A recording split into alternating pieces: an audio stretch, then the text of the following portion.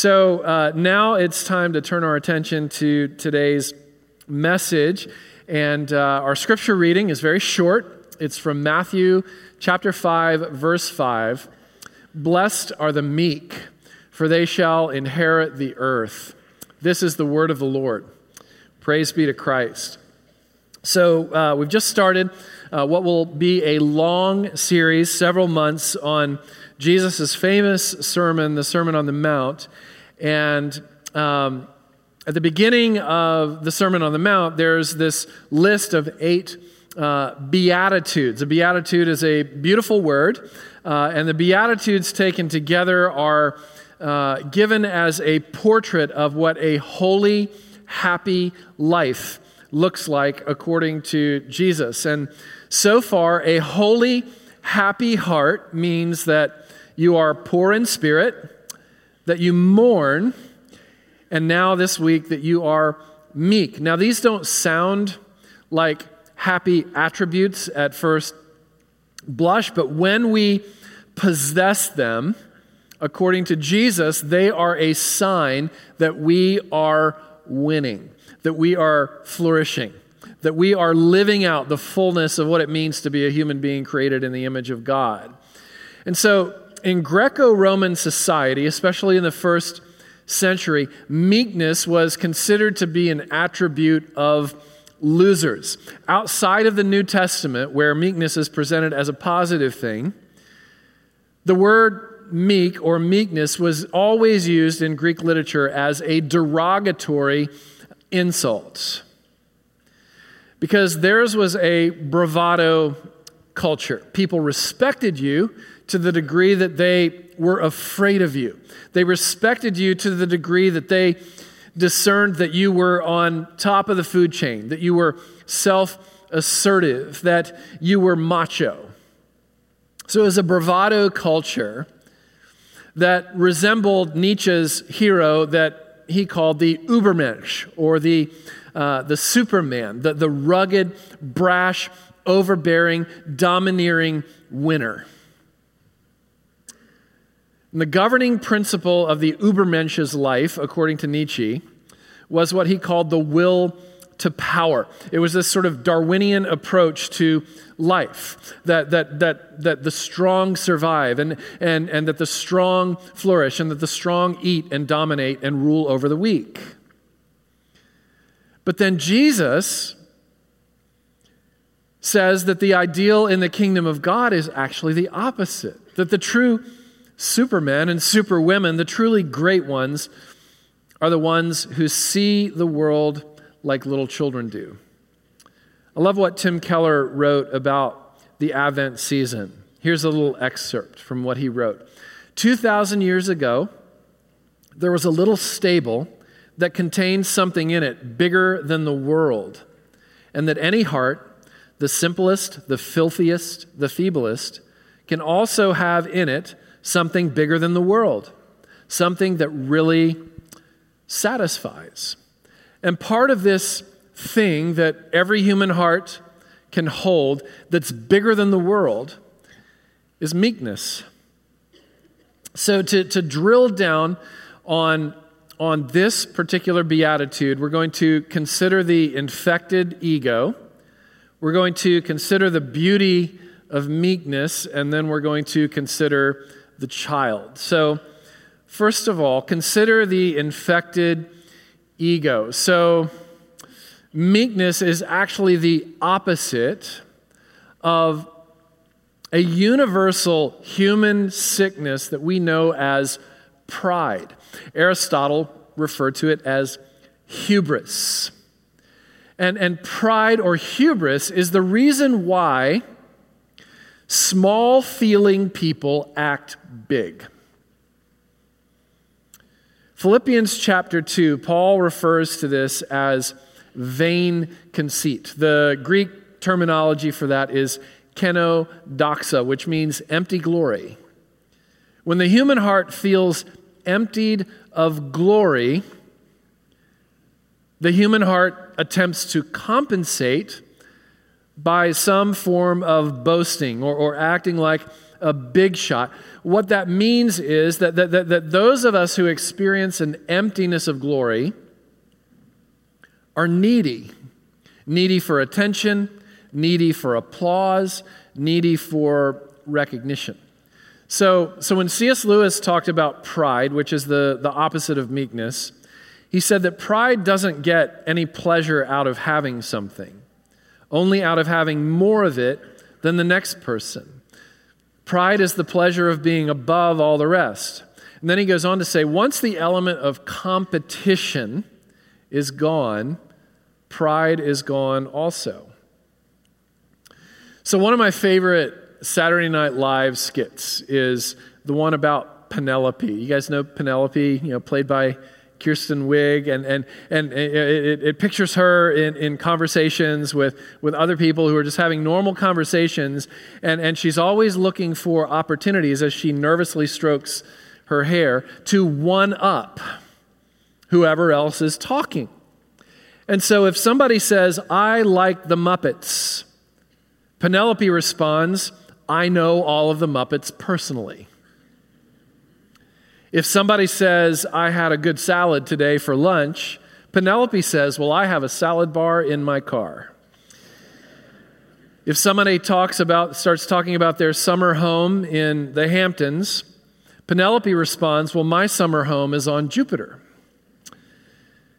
Somebody says they're proud of their children, Penelope says, "Well, I have 6 children who spoke 44 languages before they were born."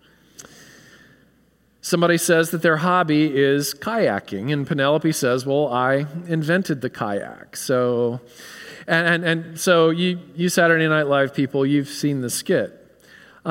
It's hilarious. It's funny. We relate to it because she's a portrait on some levels of us, and of why we might be prone to one-up somebody else, why we might be prone to look at certain occasions as opportunity to redirect everybody's attention toward us. As the image of God, as people having been created in the image of God, we're hardwired, and this is the good aspect, we're hardwired to actually be esteemed, to be applauded, to be recognized. I mean, it's right there in the 8th Psalm that human beings are the crown of God's creation, that God has made human beings just a little bit less than God, or a little bit less than the angels, whatever your translation says. But the point is, if you're made in the image of God, there's a greatness in you that's inherent because of the image of God in you. And this is why children, this is why it's built into children to always be submitting a request or a demand to the people around them to watch. Watch me swing. Watch me run fast. Watch me draw. Watch me take a nap. By itself, there's nothing wrong with this. There's actually something inherently beautiful about celebrating attention and desiring and receiving attention and recognition from others. But where it gets broken is when the ego gets infected. When the ego, like a sore tendon, becomes sore. This desire for esteem and applause and recognition becomes infected when we start to compete for attention. And when we become the kinds of people who are only self-referential in conversations, like the Groucho Marx skit where he's going on and on about himself, and he stops himself and he says, "I'm so sorry, how insensitive of me. I've been talking on and on and on about me. Let's talk about you. What do you think about me?" And so it goes. And what does this look like for us? When somebody else succeeds, experiences good fortune, gets recognition, the emotional effect when the ego is bruised, when the ego is wounded, when it's infected like a tendon, when somebody else gets recognition, when somebody else gets attention and applause, it has this emotional effect on us that feels something like a personal criticism Or it feels like somehow we have been slighted if somebody else gets attention. That's a symptom of an infected ego. Maybe one of the most vivid pictures of this is in 1 Samuel 18, right after, the young David slays Goliath in 1 Samuel 17, the big, giant from among the Philistines. And as soon as David slays Goliath, the women of Israel start to sing a song. And the lyrics start off like this: King Saul has slain his thousands. And, if you're King Saul and you hear that lyric, you're thinking, hey, the women of Israel, very impressed with me. They actually composed a song about me. They actually wrote lyrics about me. How honoring, how wonderful this attention that I'm receiving. But then the next lyric goes, and Saul has slain his thousands, and David has slain his tens of thousands. Immediately, that line that was initially a praise is now an insult. Because in comparison, David, they're singing about his 10,000s. And it said from that point on, Saul kept a jealous eye on David, and it galled him. It made him feel bitter inside. The praise of David was as if it was a personal insult to Saul, because Saul wanted it all to be about Saul. This is what the inflamed ego does. It's like an inflamed foot. The foot never draws attention to itself unless it's hurting, unless there's tendonitis or, bunions or, whatever the foot diseases are, right? So when we moved to Nashville 4.5 years ago, we were used to the pedestrian way of life. Like, we walked everywhere in New York. You hardly ever get in a car. But we got here, I'm like, I got to find a place to walk. And boom, there's all these, wonderful, lovely parks and the Percy Warner parks. And so I started pounding the trails four or five times a week. And when you're on the trails at Percy Warner, you're going to step on rocks, you're going to step on roots. And it didn't take long for me to develop tendonitis in both of my feet. It took over 2 years for the tendonitis to go away. I never thought about my feet. My feet never drew attention to themselves until they got inflamed. And then all I could think about all day long was my feet, because they hurt and the pain drew attention to them constantly. And that's what the infected ego does. Like an unhealthy foot, the unhealthy ego demands attention. But the healthy foot, like the healthy ego, is meek. It doesn't draw attention to itself. What does a healthy foot do? It fulfills its purpose. It stands, it walks, it runs, it happily and quietly supports the rest of the body, unless it gets inflamed. Consider the infected ego. And then consider the beauty of meekness. So meekness is the opposite of self-absorption. It's the opposite of self-centeredness. So David Brooks from the New York Times wrote a book a year or two ago called The Road to Character. And here's an excerpt from, I believe it's from that book. And it's about humility or meekness. And he says that this attribute, this beatitude attribute, is a form of awareness from the context of other-centeredness. It's having an accurate assessment of your own nature. It's having an accurate assessment of your own place in the cosmos. It's an awareness that you are an underdog in the struggle against your own sins. It's understanding yourself in the context of a greater divine order, knowing that you are not the center of the universe and that you need redemptive assistance to complete your tasks. It's a self-awareness in the context of other-centeredness. And so meekness, because there is a security, remember we've gotten here through two other Beatitudes. Blessed are the poor in spirit. We recognize that we come to God with empty hands, but He comes to us with full hands and gives us everything that we need in His forgiveness and in clothing us with His righteousness and beauty. And He places a benediction, a good word over us, and declares His favor on us. Well done, good and faithful servant, before we do anything good or bad, because He credits us with everything that Jesus came and did. And then blessed are those who mourn. Blessed are those who are grieved by their sin. Blessed are those who grieve by their demands, by their own demands of independence from God, because of how deeply and desperately we need God, and because of an awareness that every time we sin against the law of God, there's something deeper that's happening. We're sinning against the love of God.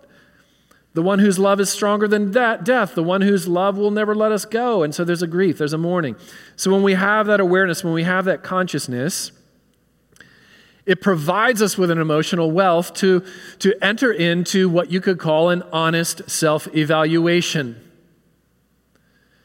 And when we honestly self-evaluate, and we even see that our flaws and weaknesses and sins are exposed, there's still an emotional fullness and an inner security and wealth, because nothing can separate us from the love of God that's in Christ, and because there's no condemnation for those who are in Christ. So that frees us to turn outward. See, meek people, you always sense that they're thinking more about you than they're thinking about themselves when you're having, a social interaction with them. Meek people are humble, they're kind, they're approachable, they're non-threatening. They're the kinds of people that you want to have as a friend. These are the people that you reach out to when you're in a bind. These are the people that you go to for counsel. These are the people that when you're with them, you sense that they're interested in you. You like them, and you want to be like them. There's something about them that makes you want to be a better human being. So, just several weeks ago, a few weeks ago, we had a memorial service in this sanctuary, and every seat was full. There were about 1,600 or so people here for Ben Ellis. Ben Ellis was a teacher and a very meek man of God. Flew under the radar. Wonderful friend. And as is usually the case at memorial services, there were several anecdotes that were shared by personal friends and family members about Ben. And one person got up and started telling a story about how he and Ben and a few other dads took their boys out on an outdoor camping trip, and the weather conditions were not very good, and so the boys all started whining. And then they kept whining, and they kept complaining. And then one of the dads, stood up and said, "Okay, boys," and he gave sort of his Shakespearean St. Crispin's, speech, right? And said, "Look, we are going to take the tiger by the tail. We are not going to allow this weather and these challenging conditions to inhibit our joy. We're all going to be like eagles, and we're going to soar through this experience. That's what we're going to be. We're going to be eagles."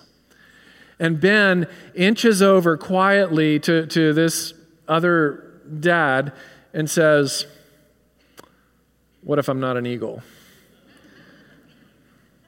What if some people are made to be eagles and other people like me are made to be more like a bluebird?" Because the bluebird sort of quietly goes from place to place and person to person and creature to creature, offers a quiet song of encouragement, and then moves on to the next creature to offer another quiet song of encouragement. And that was a great description of Ben's life. Like, he wasn't the flashy guy. He flew under the radar, but if you knew, to be known by Ben was to be loved by him. And so later on in the service, another person got up and said to a room full of 1,600 people, "If you have ever been personally pursued by Ben, will you please raise your hand?" And almost every hand in the room went up. Because of the bluebird who had flown in and out of moments to offer encouragement, a quiet song of encouragement. And so this memorial service, you may remember this, it became a very public thing. came on the heels of a video of Ben, singing out of his window while he was on, respirators and other, machinery sustaining his life. He was singing with several of his hundreds of his students who had come to sing, with him from his yard. And somebody got that on video, and it went viral, and tens of millions of people ended up watching it. It ended up being on national TV. One of our church members, Samantha Fisher, was the one who covered the story locally, and then it got, the attention of the national media, and then it was covered, I think, on, Today Show or Good Morning America. I can't remember which one. And then most recently at the CMAs, when Tim McGraw sang the song "Always Be Humble and Kind," if you watch that, there were about 50 people behind Tim McGraw holding candles, and those were the friends and family of Ben Ellis that Ben had invited to, or that Tim had invited to stand behind him as he sang "Always Be Humble and Kind" or "Always Stay Humble and Kind" at the Country Music Awards. And so this whole story, sort of taken together, presses us to ask, doesn't it? Who says nice guys finish last? Who says that kindness and meekness are vices instead of virtues? Who would dare say that meekness makes you a loser and being an Ubermensch, a Nietzschean Superman, makes you a winner? Aim at meekness, Jesus is saying, and you'll get greatness thrown in. Aim at greatness, and you get neither. You can be a bluebird without being an eagle, but you can't be a true eagle without being a bluebird. In the end, it's the bluebirds who become the true eagles. It's right there in Isaiah 40. Even youths shall faint and be weary, and young men shall fall exhausted. But they who wait for the Lord shall renew their strength. They shall mount up with wings like eagles. They shall run and not be weary. They shall walk and not be faint. So Robert Dabney put it this way: pride is the vulture, but meekness is the eagle soaring into the upper sky, yet never judging itself to have risen high, because its eye is fixed upon the distant sun. If you want meekness, your eyes have to be fixed, not on a distant sun, but on a son who came near, on a son who became flesh and made his dwelling among us, full of grace and truth, and also, in his first coming at least, full of meekness. Christ is going to come again, and he's going to come as more than an eagle. There's going to be no mistaking who the Superman is when Christ comes again. But when he comes first, he comes in the strength of meekness, which presses us finally to consider the child. The Jewish vision at that time of who their Messiah would be. He would be a political figure, a dominant Superman who would put Israel's enemies in their place and rule the world through coercive power. But he came first as a bluebird. Spurgeon put it this way: Jesus stoops to conquer. He wins by losing. Jesus became small in order to make us great. He was born, remember this? He was born outdoors with the animals because his teenage mother and father, dealing with their unexpected pregnancy announced by the Holy Spirit, could not afford an indoor space to give birth to their son. He was rich, but he became poor so that through his poverty we might become rich. He became empty so that we would become full. He was despised so that we would become beloved in the sight of God. He was rejected so that we would receive his embrace. He became unglorious so that we would become the glorious crown of God's creation. He lost all favor and applause and recognition so that we would receive the applause and favor and recognition of God.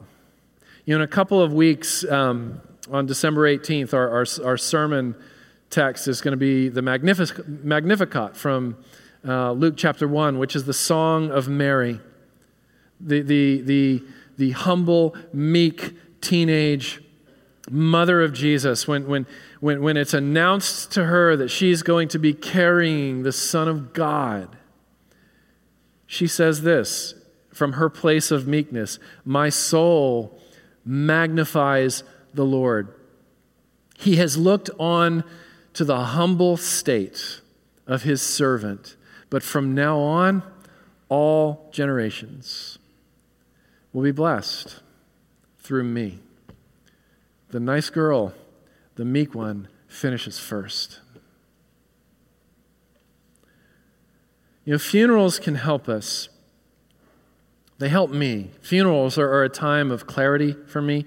They're a time of perspective, and I've had the privilege of being invited into a large share of funerals and of homegoing experiences by virtue of what my work is. And it's always an unspeakable privilege. Because funerals can help us, maybe like nothing else can, as we consider somebody's death, and especially as we consider a life well lived.